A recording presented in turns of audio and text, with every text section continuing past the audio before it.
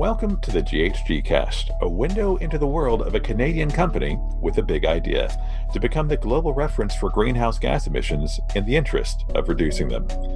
I'm Alexander Milas, and for this quick cast, we virtually sat down with Klaus Ziener, who's in a central position to tell us all about how exciting and innovative the field has become. He manages the Sentinel-5P mission at the European Space Agency, and he joins us from Frascati today. Hello, Klaus. Welcome to the program. Hello, Alex. Nice to talk to you. It's a pleasure to have you on. So I guess before we get anywhere else, tell us a bit about your role at the European Space Agency.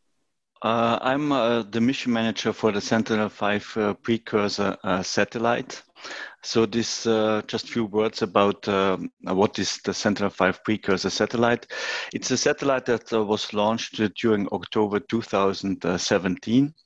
It's the first so-called atmospheric Sentinel satellite that supports the Copernicus programs and specifically for atmospheric applications. So it is the first atmospheric Sentinel mission in space. And it includes activities providing services to users in the fields of air quality, ozone, and climate monitoring. As a mission manager, I'm responsible for this satellite mission, which includes satellite operations in space, the monitoring of the satellite health, the data acquisition, data processing, and also, which is the most important part, dissemination of the data to the users. And I have several teams working within ESA on these different aspects. It sounds like incredibly pioneering work, but if I could back up just a little bit, from a broad perspective, why monitor emissions from space? What's the advantage there? The big advantage using space in order to look back on what is happening on Earth, we call this Earth observation, is that you get with a satellite global coverage. For example, on Sentinel-5P, you scan more or less, or you measure over the Earth. You covered all the territory of all Earth within 1 day. So you have global coverage within 1 day, and you measure always with the same instrument. On the Sentinel-5 P satellite, you have one instrument. It's called TROPOMI. TROPOMI stands for Tropospheric Monitoring Instrument. And you can immediately intercompare measurement within the same day that are happening on, for example, on air quality or on air pollution. It sounds like a time of incredible innovation in emissions monitoring. So how does GHGSat fit into the bigger emissions monitoring picture? What does it bring to the table? What we get, for example, with Sentinel-5P, we get a spatial resolution of about 5.5 times 3.5 kilometers, which is for this kind of instrument in space, and compared to previous mission, it's really a very good or high spatial resolution.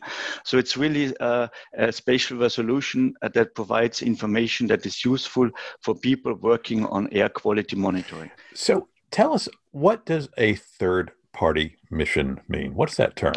Third-party missions are missions for which ESA has an agreement with the people, with the institutes or the commercial companies that are running these missions to disseminate their data also, especially in Europe.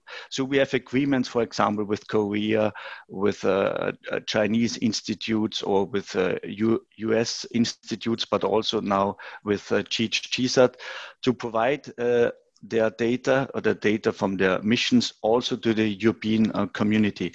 And this is really a way for us from ESA side to better serve the scientific community in Europe, and for the data provider, like in this case GHGSat, to have a different channel for further data distribution and dissemination of the data. So it sounds like the advantages are pretty self-evident, and 5% of data is going to be shared with the researchers as well. Can you tell us a little bit about that?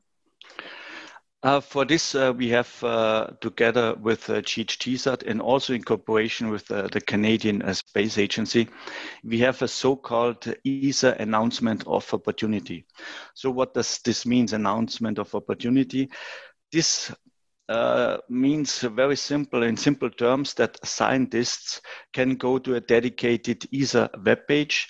They can apply via this web page within the announcement of opportunity call for GHGSat data to get 5% of the GHGSat data for scientific usage. This has the advantage that GHGSats will get feedback on their data usage. This is one advantage.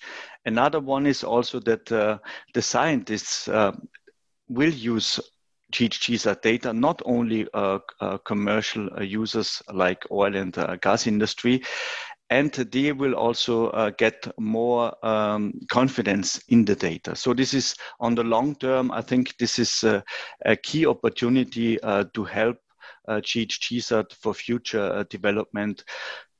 Here it's more on science, but when you improve the data based on scientific feedback, you will also be able to improve commercial services on the long term.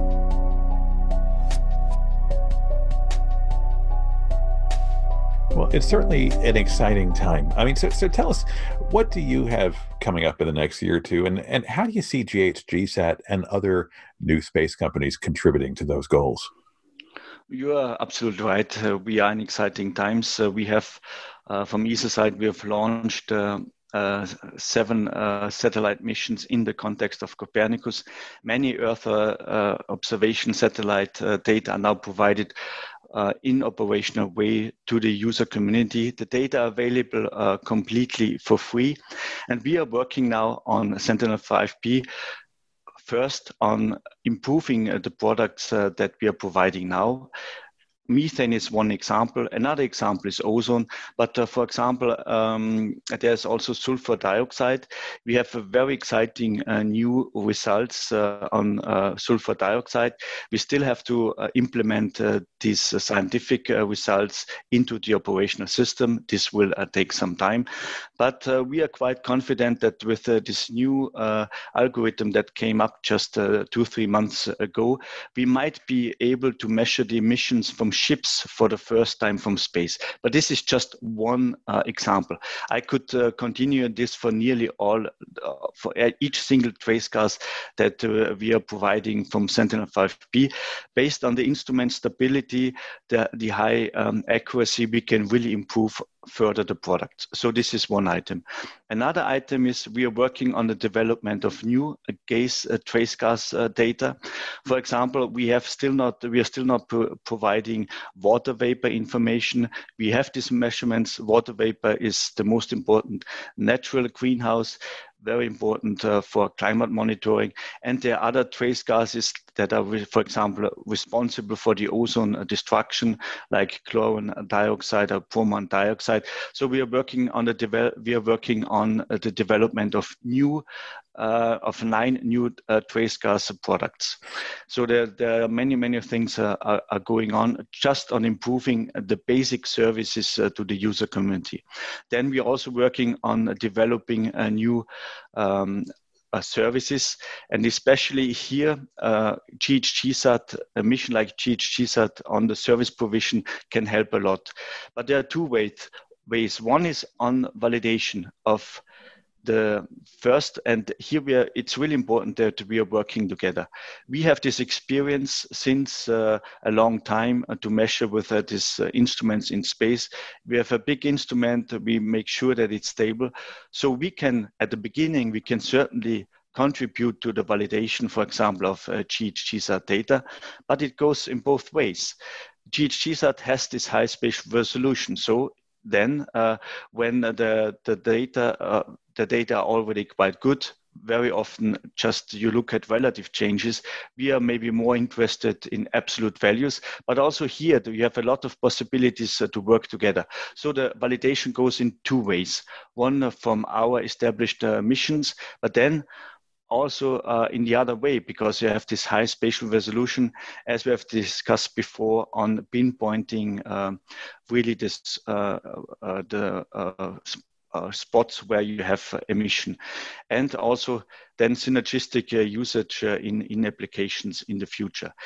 For at GHGSat, you have launched only one satellite so far. It has been a demonstration, has been working well, and we are already working together with you and only using a demonstration satellite.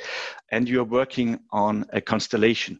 We are also working on a constellation on greenhouse gases, which should start during 2025, 2026. So in the future, there will be much more possibilities for cooperation, especially also in developing applications for the user community. Well, it's an exciting time, Klaus, and it's a delight to spend this time with you, just throwing a little more light on it. So thank you so much for your time from everyone at GHGSat. Thank you. Bye-bye. This has been a GHGSat Quickcast. We've many more stories to tell, so subscribe to us at ghgsat.com, or where all fine podcasts are found. And big thanks to John Mitchell and Lonely Robot for the music.